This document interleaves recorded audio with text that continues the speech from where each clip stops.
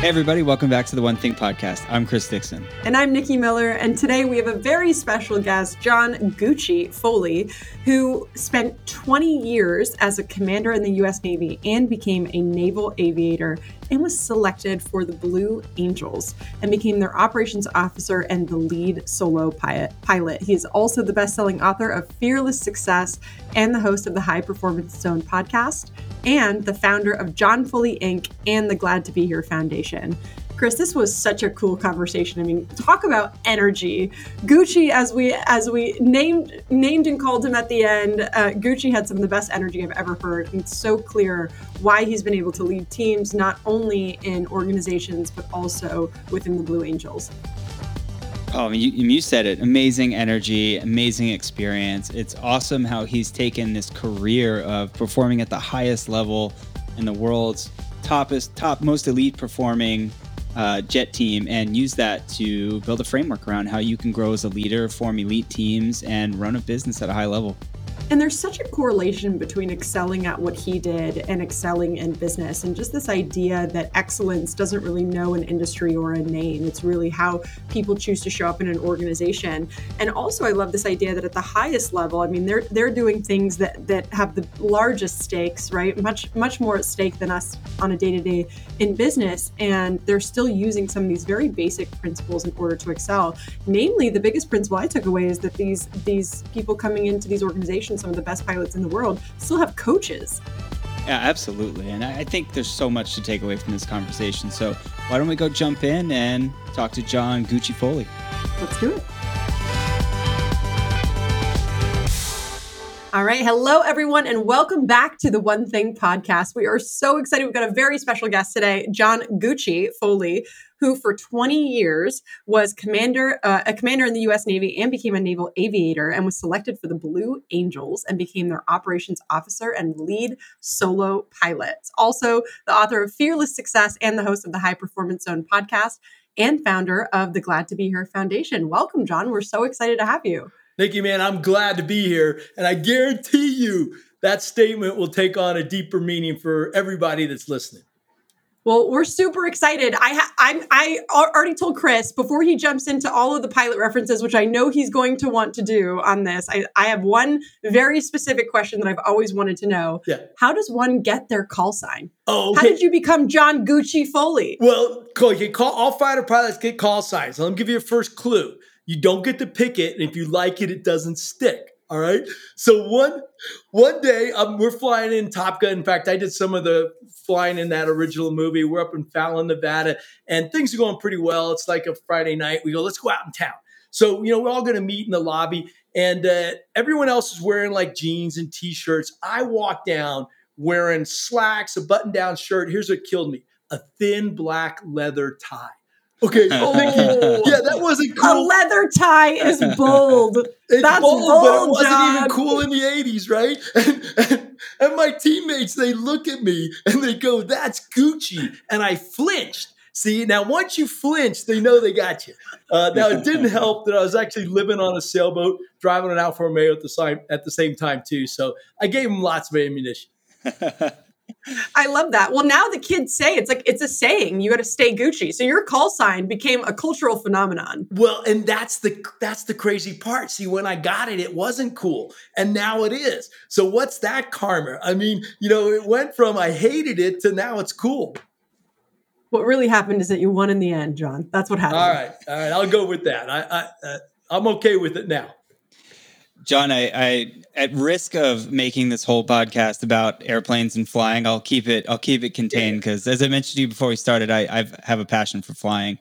But I went and saw the Blue Angels for the first time when I was 12 years old. My dad took me to the Air and Sea Show, the huge event they have off the coast of Florida, Fort Lauderdale. In Fort Lauderdale, I saw the Blue Angels, and that's when it began. I began my flying journey. But I'm curious to hear how you got into it and how you discovered aviation and how it's grown into what you have today in your business and your books. Well, here's what's classic because it's very similar to you. So I was actually born in Germany. My dad was an Army officer, and I loved my dad. I wanted to be just like him, but he was an engineer and he was an Army officer. So that's what I thought I was going to be. One day he took me to air show. Here's ironic, Chris, 12 years old. But my 12-year-old story was Newport, Rhode Island. And I look up in the sky, and you've been in an air show. It's visceral. Man, you can feel it. It's like the biggest sporting event you're at. There's smoke oil in the air. You feel the jets, the crowd's all around you. And I'm like, I turned to my dad that day. I said, Dad, I'm going to do that. A 12-year-old kid, right? I remember distinctly that day. I can still bring it clear in my mind because it hit me in the heart, not the head, right? And I think that's a critical point for any entrepreneur out there, any successful person. You got to connect the heart and the head. And that happened that day. It happened in an instant. Now, was it easy? Hell no. Are you kidding me? It took me 18 years, tons of obstacles. I got rejected 3 times for the academies. I accidentally shot a missile by mistake one day. I mean, I had all kinds of struggles getting to that day, but 18 years later, man, strapping in that blue jet with the gold helmet. Now it's about sharing those experiences in a way that helps others. I'm sorry. Can we go back to you shooting a missile by mistake? What did that catch your attention? I saw you saw you like try to roll right over that. Yeah, you shot a missile by mistake, John. How did that happen? I almost shot down my own boss. So who's ever out there listening to this thing, don't do this, man. I don't know what this is in your world, but it ain't good, man. It's not good, right? So this person doesn't get invited back to the second interview usually. No, exactly. No, man, I got grounded. I mean, of course. Okay, so quick story. So Navy fighter pilots, after you go through the training, you get deployed on aircraft carriers. So I'm deployed on my first aircraft carrier. It's called the Enterprise. We're out there over in the Persian Gulf area. This is back when Iran was the problem before Iraq. Okay, remember they were mining the Straits of Hormuz. So I'm leading some preparatory strikes. We know we got some stuff coming up, and I'm a flight lead of the squadron and of the carrier. And so we're going to go out there and we're going to drop some bombs and then shoot some missiles. I mean, that was the game plan, right? And so I briefed this thing, and I dropped some ordnance. I pull off. My wingman joins me, and he goes, "Hey, Gucci, you got a hung bomb." And I'm going, what? I look out there and there's bombs hung on my airplane. Well, that's not a normal thing. And they don't like you to land on the aircraft carrier with bombs bouncing around the flight deck. So you got to jettison this thing, right? It's called an emergency jettison procedure. Now, I'm in the middle of the Indian Ocean. Normally, you would go through the checklist. You go through all these special procedures. I'm looking around. I'm like, you know what? I'm just going to puke this bomb off. So I don't break out my checklist. I reach up. There's this red guarded switch. There's a reason it's red. It's a reason it's guarded. It's the emergency jettison switch. And I hit the button.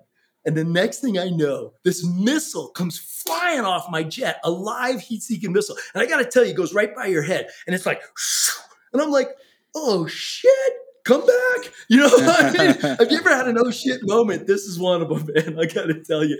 And it's a heat-seeking missile, so it's going to go whatever it locks on. And my boss was flying a jet, not far away from me. Luckily, it missed him, but it locked on the sun. Now, do you think I got a problem on my hands, right? So the bottom line is I land the jet. Yeah, I was just about to say, I can say I've done a lot of stupid things in my career, but I've never shot a missile at my boss. No, not a good thing. Not good at all. Luckily, it missed him. But anyhow, I land the jet, and I go walking in the carrier commander, and he goes, okay, what happened? And I go, boss, I blew it. I had a hung bomb. I didn't break out my checklist. I ended up getting the switchology mixed up. And when I hit the button, the missile went instead of the bomb. He goes, okay, thanks for telling me you're grounded. Now, ground and a pilot don't go together. So, up to that point, things have been pretty good. Section lead, division lead, strike lead. I'm working my way up just like any company. And this is a big setback. So bottom line is, why do you think that mishap happened? What do you think the root cause of that thing was? Well, you said not using your checklist, and certainly that's one of them. I'll call that a material cause. It's not the root cause, though. Keep going. Why do you think? So you guys are the one thing, right? So what's the one thing that caused that mishap? There's a bunch of circumstantial stuff, but what was the one thing? I have to imagine it's you not following the same process you do every time. Yeah, that's definitely a piece of it. Now, you know what it is? Complacency. It took me 3 days to figure out that I had gotten too comfortable doing something I shouldn't be comfortable doing. Was it that I didn't follow my process? Yeah, absolutely. Was it that if I'd done my checklist, I would have figured it out and broke the chain of events? but it was complacency. You see, I got too comfortable flying with live ordnance. Let me tell you, the first time you fly with live ordnance, little hairs stand up on the back of your neck. Little hairs on my head. I used to have hair back then, by the way. Okay, but the bottom line is I had gotten too comfortable. And, so here's the real question for everyone who's listening. What are you complacent about right now? Where's your blind spot in business, in life, in a relationship? It doesn't matter, right? And here's the cool part of this story. So I was grounded. They ripped up. I had just applied to the Blue Angels. My commanding officer ripped up the letter, by the way, it's kind of interesting. If you ever have somebody put a letter in front of your face and rip it up, but that's truly what transpired. So once I learned that, it took me a while. I ended up having to go to the Marine Corps. I was an instructor pilot with them, flew jets and taught people how to actually land on aircraft carriers. And then I got a chance and I got selected for the Blues. And they asked me in my interview, one of my interview questions was, "Hey, Gucci, have you ever done anything dumb in an airplane?" Okay, that was the interview question. Yeah, talk about a setup. We all get interview questions, right? So how are you going to spin this? Spin it? No, man, I'm authentic. I said, what, are you kidding me? All the time. Let me tell you the time I accidentally shot a missile, almost shot down my boss, and they hired me. So why do you think they hired me? Because of that story. Well, why would they hire you for that? Well, hopefully you attach the lesson that you just shared with us. Yeah, there you go. That we can be reflective in the mistakes, which is what really matters at the end of the day. There you go. Right? Yeah, it's not the mistake; it's what you learn from it. I mean, it's that simple. Yeah. Right. And I learned from it in my heart again, not my head. And you're not going to repeat that again, guarantee you. But more importantly, I can teach it to others. You see, that's what the Blue Angels, we want not just fighter pilots. We want people that are instructors that can actually teach others. Your real mission is to inspire greatness in another human being. We call ourselves ambassadors of goodwill. That's the mission you want. And anyhow, I normally don't tell that story, but what the hell? You caught on to it, Nikki. You grabbed it. Complacency is a powerful lesson. I mean, I think there's a lot packed in there that you mentioned that everybody can relate to. There's an interesting analogy that I've been exposed to. Is like, remember the first time you drove on the highway and you're like, oh my God, there's death everywhere. This is terrifying. You're doing 85 miles an hour. This person's texting. Well, when I learned to drive, no one had phones, but you know what I mean? There's chaos all around you. Now you get on the highway and it feels like nothing. And that's true with everything and anything. I've been around some extreme sports, and the most extreme end, people just get complacent. It's like cognitive dissonance. So to your point, like, how do you recognize your blind spots? Because it's no matter what you're doing, if you do it repetitively enough, you can become complacent. Okay, so Chris, you're dead on, right? And now let's bring it back to not only flying, but business. So there's a way that we fight against that. What do you think it is in business or personal? And I'll give you what I think. I think reflection's a really powerful tool to bring awareness, and having different tools for reflection, and also having forms of accountability to help you see the label from inside the box. Nice, Nikki. I would also offer the perspective. This is actually a reference I use really often when I'm teaching big companies about systems and processes. Yeah. And I had the experience of, I have a dear friend who's a pilot, who was a commercial pilot, who was one time my actual pilot on the plane. Nice. And I got to come in early and watch him kind of go through his whole process. And he's doing this checklist. And I said, hey, Mike, out of curiosity, how many times you lifted one of these things off the ground? He's like, man, probably like 10,000 at this point. And I said, why are you still following this checklist? And he said, because if you don't follow part of your checklist, I come from a real estate industry.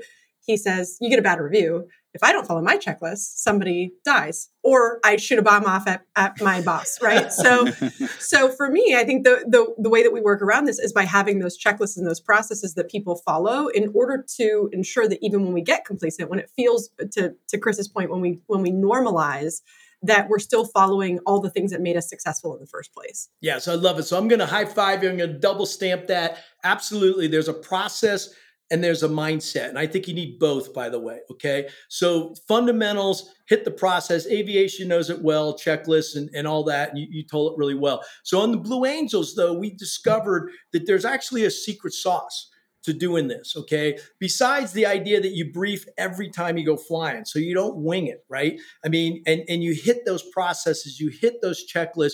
What are the specifics? And that's fundamental. So in real estate, in anything, what are your fundamental checklists? Okay, get that done, and absolutely don't diverge from that. That's not going to make you great, by the way. Okay, that's not greatness. That's just fundamentals. It's like Nick Saban called me up and had me speak with the Alabama football team, and we won the national championship that year, by the way. And he said, "Hey, Gucci," I asked him, I said, "Hey, coach, what do you want me to talk about?" He goes, "Look, you know what to talk about." He says, "I have fundamentals. I have a program. It's part of the process." What he really wanted me to talk about was the mindset of greatness. See, that's the differentiator, right? So I'm going to say yes to process, yes to all this. In the Blue Angels, we do that. But what we really do better than any other team in the world, okay, any other organization in the world, now I've spoken to over 2,000 organizations. Not only, I spoke with you all, Keller Williams, by the way. I've spoken to Microsoft, Apple, to all the VC firms, in Silicon Valley, to BMW, Mercedes-Benz, you name it, right? And here's the key, though. The key is not the brief. It's not the preparation. It's not the process. It's what you've learned from that. You see, it's what I call the glad to be here debrief. And the Blue Angels, and you know the concept on debrief, okay? That's not a new concept.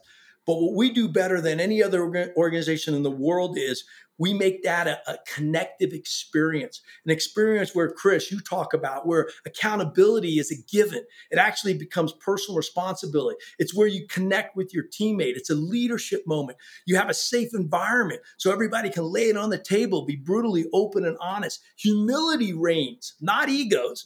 Okay, no withholds. All these things that you see in the corporate world, we found a process and a way to do it that actually allows you to overcome that. But here's the cool, and this is the last thing on the secret sauce. It's glad to be here. We celebrate our victories. We focus on the joy of being part of an elite team, the joy of being part of something special. And we end all our comments with the glad to be here. That's why I'm wearing the shirt. It says glad to be here. That's the secret sauce. You got to do all that other stuff. But if you want to be great and sustain greatness, you got to connect with the glad to be here.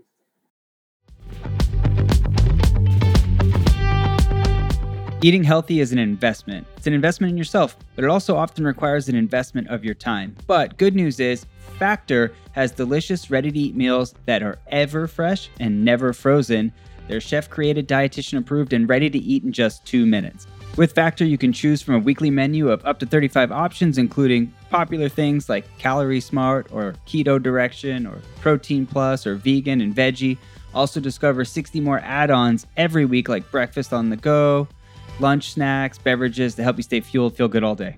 And we know our listeners here at The One Thing are focused on health and health goals. That's why we choose to partner with Factor. And if you visit factormeals.com/150 and use code 150, you can get 50% off your first month plus 20% off your next month. Again, that's factormeals.com/ONE50 and use code ONE50 to get 50% off your first month plus 20% off your next month.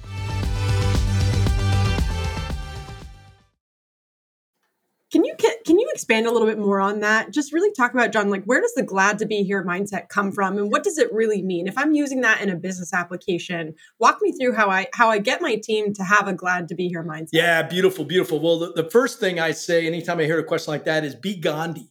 Okay. And why do I say be Gandhi? Be the change you want to see in the world. So if you want your team to have this engaged, we heard the word engagement all the time, right? If you want your team to be engaged, then you better be engaged, okay? You want your team to be glad to be here, you better live a glad to be here life. You better feel like I feel right now, man. I'm just grateful to be with you too. I'm grateful to be on this podcast. I'm grateful to share this information, hopefully with thousands of people who can use it to make a difference. So number one, you got to be authentic, right? And glad to be here is not a foo-foo fluffy statement, okay? It's this combination of excellence, operational excellence with appreciation and gratitude. And you got to add them both. So we're highly self-critical of each other, of each of us first. I am looking inward. If you think about why is the debrief so important? Why do I do this every day in my life, not just in the business? It's because I know that I have to be self-aware first. If I'm self-aware, that's step one. Now I also got to have, the courage to lay it on the table. No withholds, okay? You got to be willing to talk about your own mistakes first. And that's what we do in the Blue Angels. We don't point out anybody else's mistakes. You look inward first. And it doesn't even have to be a mistake. Here's the mental piece. What could I do just slightly better? What could I have done slightly better for the outcome? Now, what you want to do is you want to make sure that this debrief, and the way I teach this is, it's not done just when there's mistakes. And you don't do debriefs just when you got a problem with your business, okay? You have to put this into the DNA of your organization. It becomes your cadence of execution. Just as you all said, it's so important to know your processes, to have the briefs, keep them simple, by the way, communicate well, all those standard things, okay? But what you really need to do is have it in the DNA of your mind. What did I learn today? How did I grow today? And learning and growing is two different things, man. Learning is just, okay, I got some new knowledge. Hopefully that's happening here on this. But growing is applying it. Growing is saying, hey, I know when this works and when it doesn't work. And then the third piece is giving. You better give, right? You got to give your knowledge. You got to give your time. You got to give your wisdom to somebody else. And that's really where it starts there, Nikki. It starts with giving. I have a saying. Tell me if this resonates for you, John. But I have a saying. I like to lead from the front, and Yeah. I guess another way to say that's to lead by example. And I think that's an important hat to wear when you're in even in a team of peers, right? It's you all have to be leaders in your own way, and I love the way you describe there, that. by the way. Mm-hmm. Chris, I think you're right. You hit it key. The reinforcement doesn't come from the top; it comes from your peers. Okay. And that's sometimes hard. It's hard to be vulnerable in front of your peers. Heck, it's hard to be vulnerable in front of your spouse or your significant other. That's the absolute most important person. You said something earlier too, which is I think a really important call out, John, which is you don't just do these debriefs, or you don't just be vulnerable when things are challenging. No. And I think that's a mistake that a lot of leaders make, is that they start coaching only when things are bad or wrong, right? Or they start trying to be vulnerable only when things are bad or wrong, which typically doesn't work. We're most defensive when we've just done something wrong, or when we know we've made a mistake, or when we know things aren't going well. And that's often when a lot of leaders will try to start implementing something like this, which is almost always the wrong time. Is that what you see? Yeah, 100%. You got it. So I think what we have to do, and maybe to give a better answer to your earlier question, how do you teach this, is you got to paint the picture first. Okay. Anything I do when I go in and work with organizations, not just with the keynotes, but afterwards, is we got to paint the picture for what excellence, teamwork, real high trust really looks like. What does the glad to be here mindset look like, right? I do that with video, right? It's actually easy for me because we go behind the scenes. You get to see me flying 18 inches from a 22-ton jet upside down sometimes, right? You get to go into the briefs and the debriefs. You get to see not only what we're talking about, but get to see these high-level people being brutally open and honest and vulnerable, right? It's kind of cool. It's really fun. So you got to paint the picture first. Then you have to adapt that and put it into your processes and systems. And I had I was just with Mayo 2 days ago, and one of the top neurosurgeons there, we're talking about how do you implement this? Because, healthcare needs it really bad, right? And they get the checklist, they get all that kind of stuff. But the Glad to Be Here debrief is really the game changer. And he goes, Gucci, I got it. He said, this is it. I said, he says, this is what will be the success. Here's the one thing, okay? If I bring this in as an extra step, an extra part of my protocol, another meeting, no one's going to buy in. We're already too busy. We already got too much crap going on, okay? He says, I've got to change the mindset that this is actually part of our protocol. This is just how we do business. It's as important as being prepared for something, right? And that's the key. And now, and the beautiful part is, once you know how powerful this is, and we can do them quickly, by the way, we could do a debrief right here on the show here towards the end if you want. You can do this quickly, and you can bring out feelings, not just facts. And I'll say that again. There's a lot of leaders who say, no, I just want the facts. BS.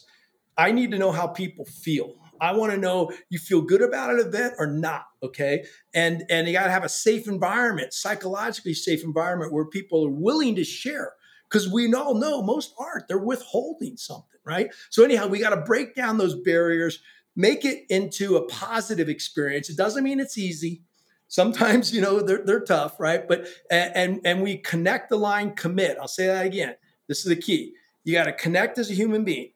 You got to align with your mission, and then you got to commit, and you got to be all in on this mission. And if you do that, then the processes become pretty much simple. They reinforce.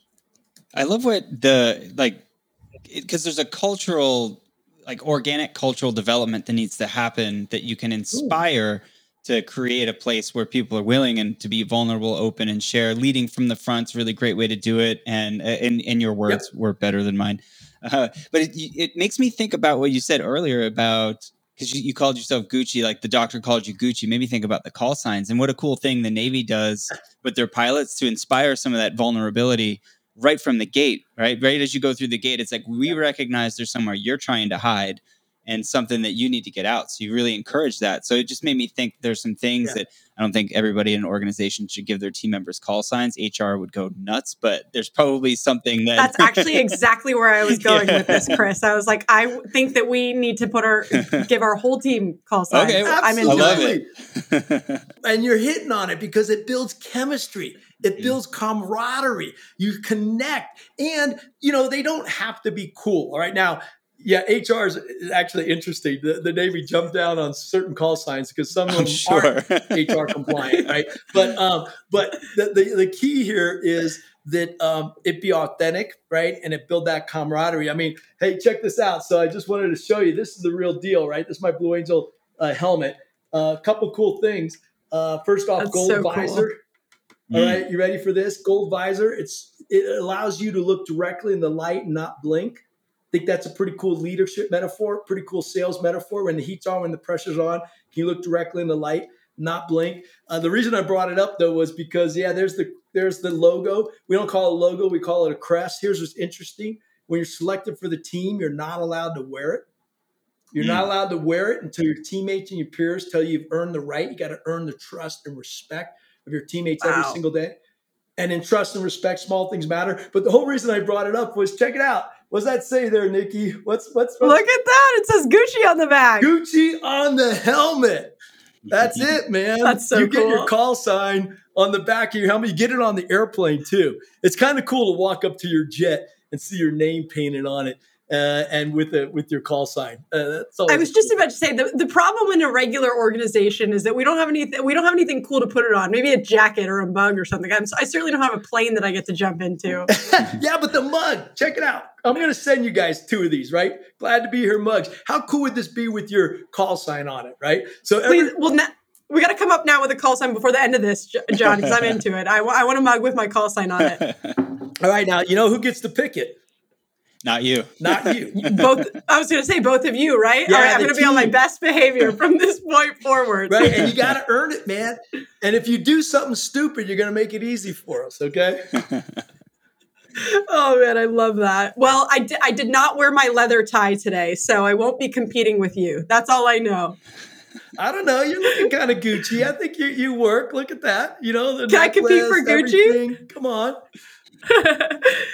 You said something earlier that I want to come back to, because I think that the military has long been in its entirety a study for how to build and create culture really fast. Yeah. Which I just think is so fascinating, and there's so many ways that happens, but especially when you're talking about these debriefs that you do, and this idea of building psychological safety and having to have these really hard conversations in high pressure environments. Yeah. How do you train organizations to do that? Because I think this is an art that is so lost and so often not taught. And yet it helps us all to be better, to be able to communicate something that might, we would call it feedback, right? Yep. Usually in a business organization, sure. But that might be hard to hear. It's hard to teach people how to deliver that. It's also really hard to teach people how to receive it and then take action on it. Yeah. So, first off, I love that you're on it. The word I want to go back to is culture. See, that's exactly right. Okay. Is that what we're really talking about here is creating a culture of excellence and also a culture of caring.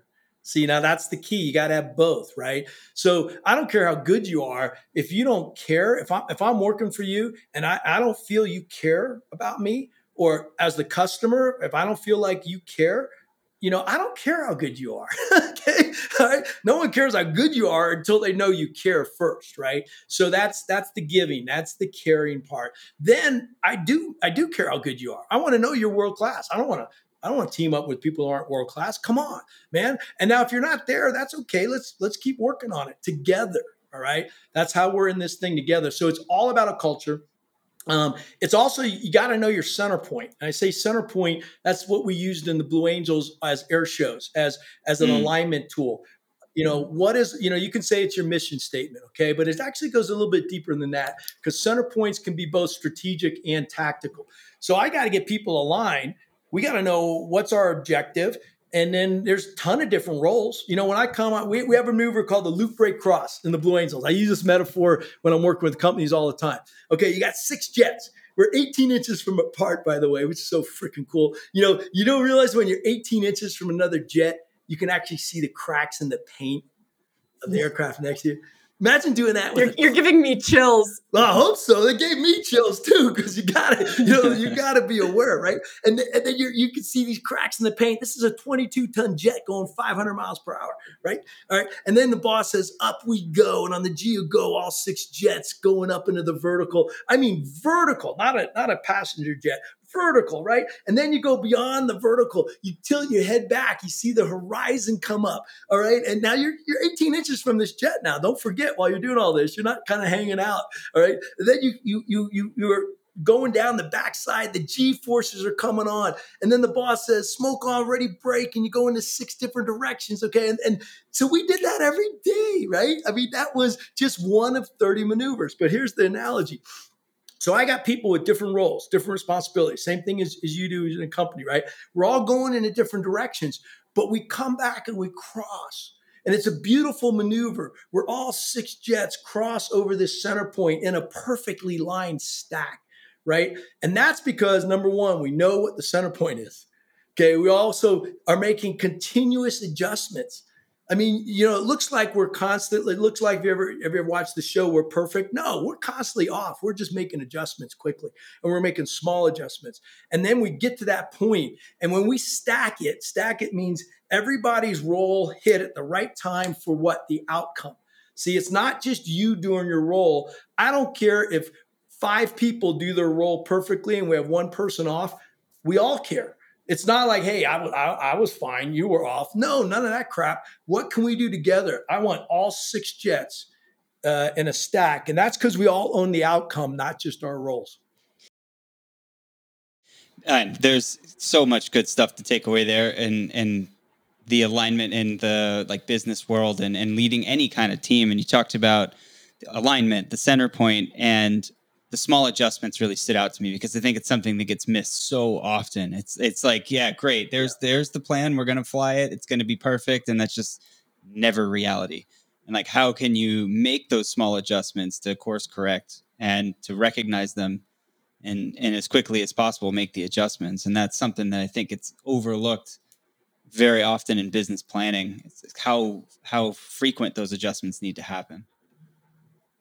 Yeah, well, I'll give you one, Chris. So classic, and I don't want to say planning is important, right? I mean, it's important to put that and get specifics. And I want contingency plans in place. I want to know if I need a spare jet, all these kinds of things, right? But we used to have a saying, so we took it very seriously. It's not about the plan so much, because that's fine. I want to be prepared. See, that's the difference. Okay. I'm talking about, how do you be prepared? How do you bring your A game every single day? The morning you wake up, bam. And I got a trigger. I can teach to you in 7 minutes, my program. Teach you quicker than that. But how do you get your mind totally focused and aligned in 7 minutes? Okay. Because that's what I want. Now, the other thing that we tell ourselves in the brief is, the minute we get airborne, things change. I know that. I'm looking forward to the change. Interest rates are going to go up. The market's going to change. All this stuff. Hey, that's normal. I'm not going to fight that. I'm going to embrace it. And I know it's going to happen pretty dang quick. The minute I get airborne, it's going to happen. Well, I think this goes back to how important it is that, we talked about, obviously it's important to have the checklist and have the systems, but you also have to have the mindset around being agile. Exactly. You have to, and then you have to trust that the people around you who are also on the way to this destination, that the team around you is able to make those quick adjustments and able to think for themselves when they need to move quickly. I mean, that's part of having the A team around you, right? Oh man, I love it. You use the word trust. And and I'm going to go back to you because that's the key. We had high trust contracts, okay, that basically says, I'm going to do, like for me, when I came up with my opposing solo, we were the solo pilots. Solo pilots are the maximum performance demonstrators. My job was to break the jet. Okay, I want to break that airplane. I want to pull as much G as possible, right? So I'm coming at my teammate at 1,000 miles per hour closure, crossing within a wingspan, right? And I do that with simple contracts, which was Thumper, my wingman, Thumper. I said, look, I'll be on the flight line. I won't be 5 foot left or 5 foot right. By the way, the flight line is the inboard edge of the left painted stripe on the runway. I'll set the altitude. I'll give you the command to execute a full stick deflection roll. You have one job. Miss me. It's the biggest game of chicken. Yeah, it's the biggest game of chicken you ever played. But, Nikki and Chris, that's the level of high trust. I point my nose at him and he'd point his nose at me. And we said, you know what? I'll be consistent. You miss me. And sometimes that's really hard to do. But see, these high trust contracts that we already have in business.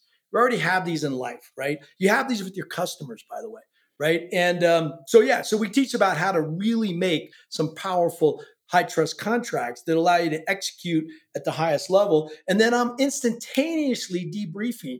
I'm up on my back radio right after that going, Mo, what do you got? I got an observer on the ground because I want to know. I know what I saw, but I don't care what I saw. I want to know what the customer sees. So we get immediate feedback. And then we adjust. Well, I have to imagine that this is where this necessity to be able to control your mindset also comes from, right, John? Because if you're going up and you are going nose to nose and you're going to miss somebody by a hair by doing this wild maneuver that I could never repeat no matter how many times you explained it to me, I have to imagine that if you're not all the way there, that you're not only putting your life in danger, you're putting someone else's life in danger. And I'm sure that that's where this need for you to control that mindset comes from. So you said you could teach it faster than 7 minutes. So walk us through how you do that every day. I want to know. Now I need to know the secret. Okay. You can't just dangle that in front of me. Well, I'll teach you what I do every morning, and then you can decide if this works for you, okay? I start by waking up happy. I mean, do you wake up happy? Okay, that's the question. Does anybody wake up happy? I want you to check your first conscious thought that hits your brain tomorrow morning, okay? And I want you to see, is it a happy thought or is it, what am I late to? What's the next problem am I going to solve, right? Okay, so you can train your brain to wake up happy. So we know there's neuroscience that has this. Bottom line is very simple. Here's what I do. I do what I call my glad to be or wake up. Try this, Nikki. Try this, Chris, tomorrow, right? Very first thing when you wake up, just what are 3 things you're grateful for in the present moment, okay? I want you to stay in your present moment. This is critical, right? So to me, it was easy today. I live in Sun Valley, Idaho, right? So I look out, the snow. It's starting to snow here, by the way. It was 14 degrees, all right? I got my 2 Rhodesian Ridgebacks. They're in bed with me, all right? These are 100-pound dogs, okay? And I just wake up and I go, man, just another magical day, right? All right. I'm just absorbing my outside. I also say, hey, I feel good today. I'm strong. I'm healthy, right? So anything that's in that present moment. But then here's what I want you to do after that. I want you to go back 24 hours. And I want you to reflect, debrief, okay, on what happened yesterday. But not just what happened yesterday. I want to know 3 things that you're grateful for. 3 things that happened yesterday. And I want you to think about people's faces. I want you to think about the interaction. Like tomorrow, I'll be thinking about you, both of you, okay? And I actually can see your faces. I will actually bring those to my mind again. And I'll say, wow, we had a great podcast. We had this great interaction. I'm grateful for that, right? What was it? Like I said, I was just with a client. So I've got 2 briefing calls right after this for future events, right? And I'll say, okay, well, thank you. Thank you for that information, right? So again, 24 hours. Now you can go back as far as you want, but I do this every day. So I just go back 24 hours, right? Now here's the key as a leader. Anyone who's a leader, anyone who's on this, really just anybody, go forward in your day. 3rd step, Go forward in your day, and I want you to think of others, not just yourself. Yes, I use my calendar, right? But my bottom line is, how can I be of service to somebody else? How can I show up? I call myself an angel of appearances. How may I appear not as I want, but as you need me, right? And if you think about that, that's intention. You got to put that intention in your mind. Then when the moment happens, you're in the flow. See, you're in your natural state. So I call that my glad to be here wake up. Try it. See if it works for you. I'm going to try it and report back. And I love what you just said, because you said that I have to think about how other people need me. Yeah. And especially when you're in a challenging market environment, economy, market, whatever it is, I think a lot of leaders envision themselves as leaders the way that they would like to show up. And I always tell leaders that you don't get the privilege of being the leader you want to be. You have to be the leader that your people need at any given time. Wait, you want to be a leader that what? You don't get to be the leader that you want to be. You have to be the leader that your people need. Love it. Good. I like that. Way to go. And I think the way you organize this is really has forethought around what do my people actually need? Because it's great to say that in theory. It's something else to actually say, what is it that they need and how am I going to take action on that? Yeah, see, that's mindfulness. See, what you're talking about, that word's thrown out there all the time, but this is real now. Mindfulness is being aware. I call it situational awareness. In fighter jet, you better be situationally aware, right? Not just of what you're doing, but where's the threat? What's going on around me? And you need to know that stuff, right? But what I like what you said is, as a human being, let alone a leader, are we mindful? Are we actually able to stop thinking about ourselves, which, by the way, is hard to do, okay, for most people? And are you willing to, put yourself in someone else's shoes? They call that empathy. But this idea of wanting to be aware and curious helps, by the way, and ask questions and be there for them. That's the difference between compassion and empathy. The difference is very simple. What do you think the difference is? I mean, how would you define compassion versus empathy? One feels more intentional. My personal. Yeah. Yeah. Go ahead, Nikki. That's exactly where I was going to go, Chris. I was going to go exactly there. That compassion to me says I feel for you. Empathy to me says I have the ability to put myself in your shoes. Okay, so very similar. I love where you're going. So the feeling for you and putting yourself in shoes, that's a technique. That's empathy. Empathy is, can you feel what the other person's feeling, right? All right, compassion has empathy. You got to have empathy to have compassion. But there's one significant change, and that is you have to take action. Okay, compassion involves action. Compassion involves wisdom. So empathy is I feel for you. Compassion is what do you do? How do you support that person? Can you share your wisdom? Now, sometimes the action is nothing, but that's an action step, right? Sometimes it's just put your arm around somebody and just be with them. Okay, fine. But most compassion means, hey, I need to do something, or, you got to share. So it's action. That's the beautiful part. So I'm always working on compassion. All right. I'm trying to figure out and as a leader, how can you help or serve that other person? And it really works good for customers, by the way. Earlier, you mentioned the team will, like, something to the effect of the team will move as fast as maybe like the slowest team member, or if there's someone on your team that's struggling. And I think there's something to that too, and like recognizing as a leader where you invest your time and identifying like, hey, we as a team can truly only move as fast as the team member who's struggling. And I think you can naturally, as a team, start to maybe shift your focus away from, because it feels like it's a drain, but truly you need to pour into to move everybody forward. And I think that comes from a place of compassion and understanding. Oh, I love your thought, Chris. I don't think I actually said that. I think you heard that, which is really cool. All right. That's even better, right? Because you heard my words in your own mind. I was talking about the 5 jets and 1 being off, and you took that analogy and you moved it to where you are, which is, by the way, incredibly powerful. I think that's good. And that's what you want people to do. I want people to adapt and adjust. So, but to answer your question, here's how we did it on Blue Angels is, we cannot fly at 18 inches unless all 6 pilots can fly at 18 inches. All right. I can't have 5 people there and 1 person be at 36 inches because it looks like hell. So what we have to do is come together. All right. Now, not everybody is at the same speed. All right. So what do? We have an incredible coaching and mentoring program on the Blue Angels. When you get on the Blues, you're assigned a coach. All right. And this coach is there to help you one-on-one. Then because of the methodologies that I teach on debrief, you're getting coached in the debrief, but as a team, as an organization. So we're doing one-on-one training, we're doing team training, and we're pulling this all together. And if somebody's having a bad day, we loosen it up. Okay. We loosen it up and then we work, we help each other and we get back together. And we all know that everyone's going to have a bad day. It's not going to be just that one person. Okay. So I want to be attuned to how people feel, what's going on in their life, not just what's the next task I got to do. That's not it, man. Glad to be here. Is you got to appreciate your people. You got to care and you got to be authentic yourself. That's the issue, man. Just be authentic. Okay. I'll work with you if you're authentic. If you're hiding something or if you got some other stuff going on, be authentic about it. We can work through it. You've got such an incredible career and clearly you've done some amazing stuff. What gets you out of bed today? Like what excites you and gets your blood moving that you're focused on?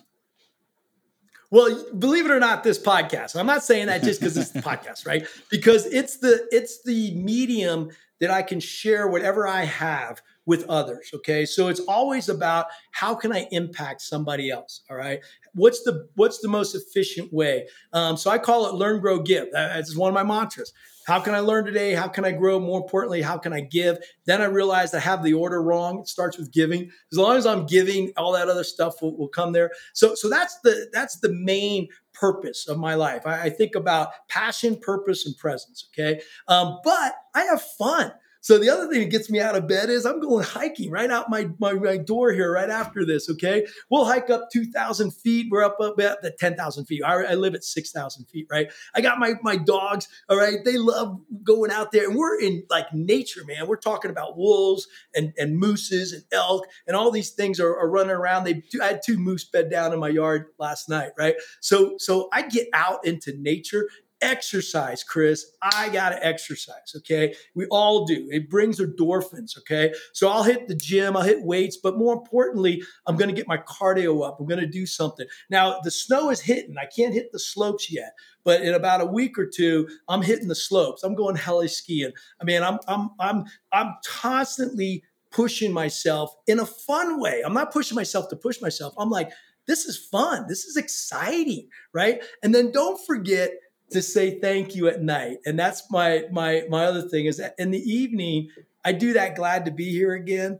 But what am I thankful for? Right. And I rejoice. And this is critical. We all need to do this. Rejoice in your own brain. What happened that day? Did you have something to be rejoiceful for? That's the key. Stay in that glad to be here mindset of rejoicing. You can't be depressed and have a glad to be here mindset at the same time. You can't. Now you can toggle back and forth, but you can't have those 2 thoughts at the same time. Gucci, you're just a cool guy. You really are. I'm like, this guy lives the life.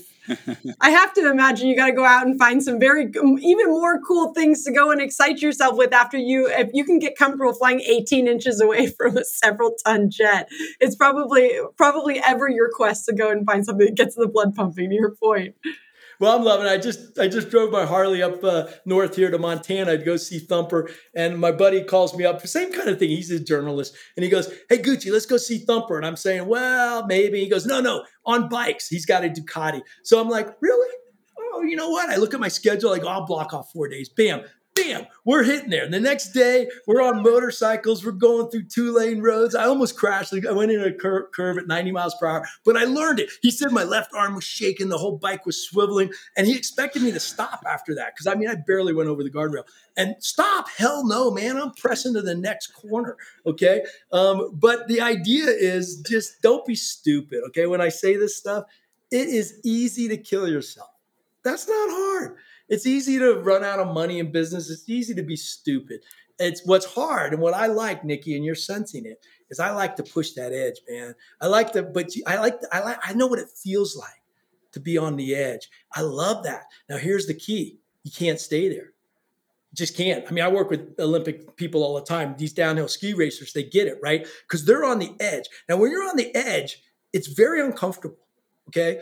It's very uncomfortable. So here's what I do. The minute I hit the edge on anything, I back off because that's control. See, I know I control. I back off, and then I hit it again. Back off, hit it again. It's called nibbling the envelope. I'm constantly nibbling there. And that's what's fun. That's when, man, you're living your life like that. You know what it is? The grass is greener.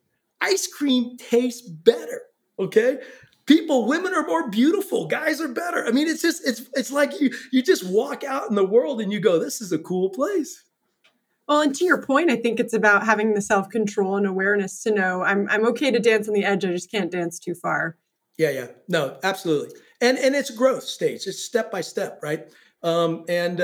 Yeah. And then there's times where you got to throttle back. I'm okay with throttling back. I actually like to be contemplative some. You know, I'm writing my new book, right? So I'm in this, it's called The Glad to Be Here Mindset. It's going to be how to give and live life in all its fullness. So I'm having these discussions and I like thinking about it. You know, I like reflecting back on that. And so it's a little both, right? It's a little both. Gucci, at the end of all of these podcasts, we always ask, what's the one thing that you would want to leave our listeners with? If they could get one thing out of this podcast, what would it be? What's yours? Dang, we said it so many times. It's what I'm wearing on my shirt here, man. Just live and give life in the glad to be here mindset, right? Be grateful, be generous, be kind, all these things. Enjoy your dang life. Now, what's the tactic I would give you? Debrief. Okay, learn how to do a glad to be here debrief, both in your team and personally. That's the tool that allows you to continually be in this state of bliss. I love that. And if people want to connect with you, where should they find you? Best way is website, johnfoleyinc.com. I think there's a sign up thing you can put in there. I send a weekly newsletter out. More importantly, hey, I got something cool for everybody who has kids, right? Anyone who's got youth. I'm doing a special thing December 20th, a webinar. It's free. For youth on how to reach their hopes and dreams, right? So maybe we'll tell that story, Chris, about a 12-year-old boy looking up and seeing the jets, right? But the key is that, I want to get this message out, not just the corporate world. I mean, we speak over 100 times a year to all kinds of great corporations. Working with P&G right now to develop, how do the best get better? Their innovation, right? So we do all that, but I want to empower youth, man. So anyhow, just connect. LinkedIn's really good too, by the way. I got a whole team that supports me, and whatever we can do to share this information. And you guys keep it up too, man. The one thing's a powerful message, and I think you're helping a lot of people. So thank you. Thank you. Thank you so much for being here today. Glad to be here. All right. Bye, everybody. Thanks for listening to the One Thing podcast. If you're a bold risk taker who wants to dream big and achieve a higher level of success in your life or business, visit theonething.com. There you'll find information on one-on-one coaching, our exclusive community membership program, and customized workshops that will help you get your team or organization aligned and rowing in the same direction. That's THE1.com to start living the life you've always dreamed of today. Be sure to follow the show to stay up to date on weekly episodes, guest interviews, and more. Plus, we would love to hear from you. Send us a voice note by going to speakpipe.com/theonething or email us at podcast@theonething.com. We'll see you next week.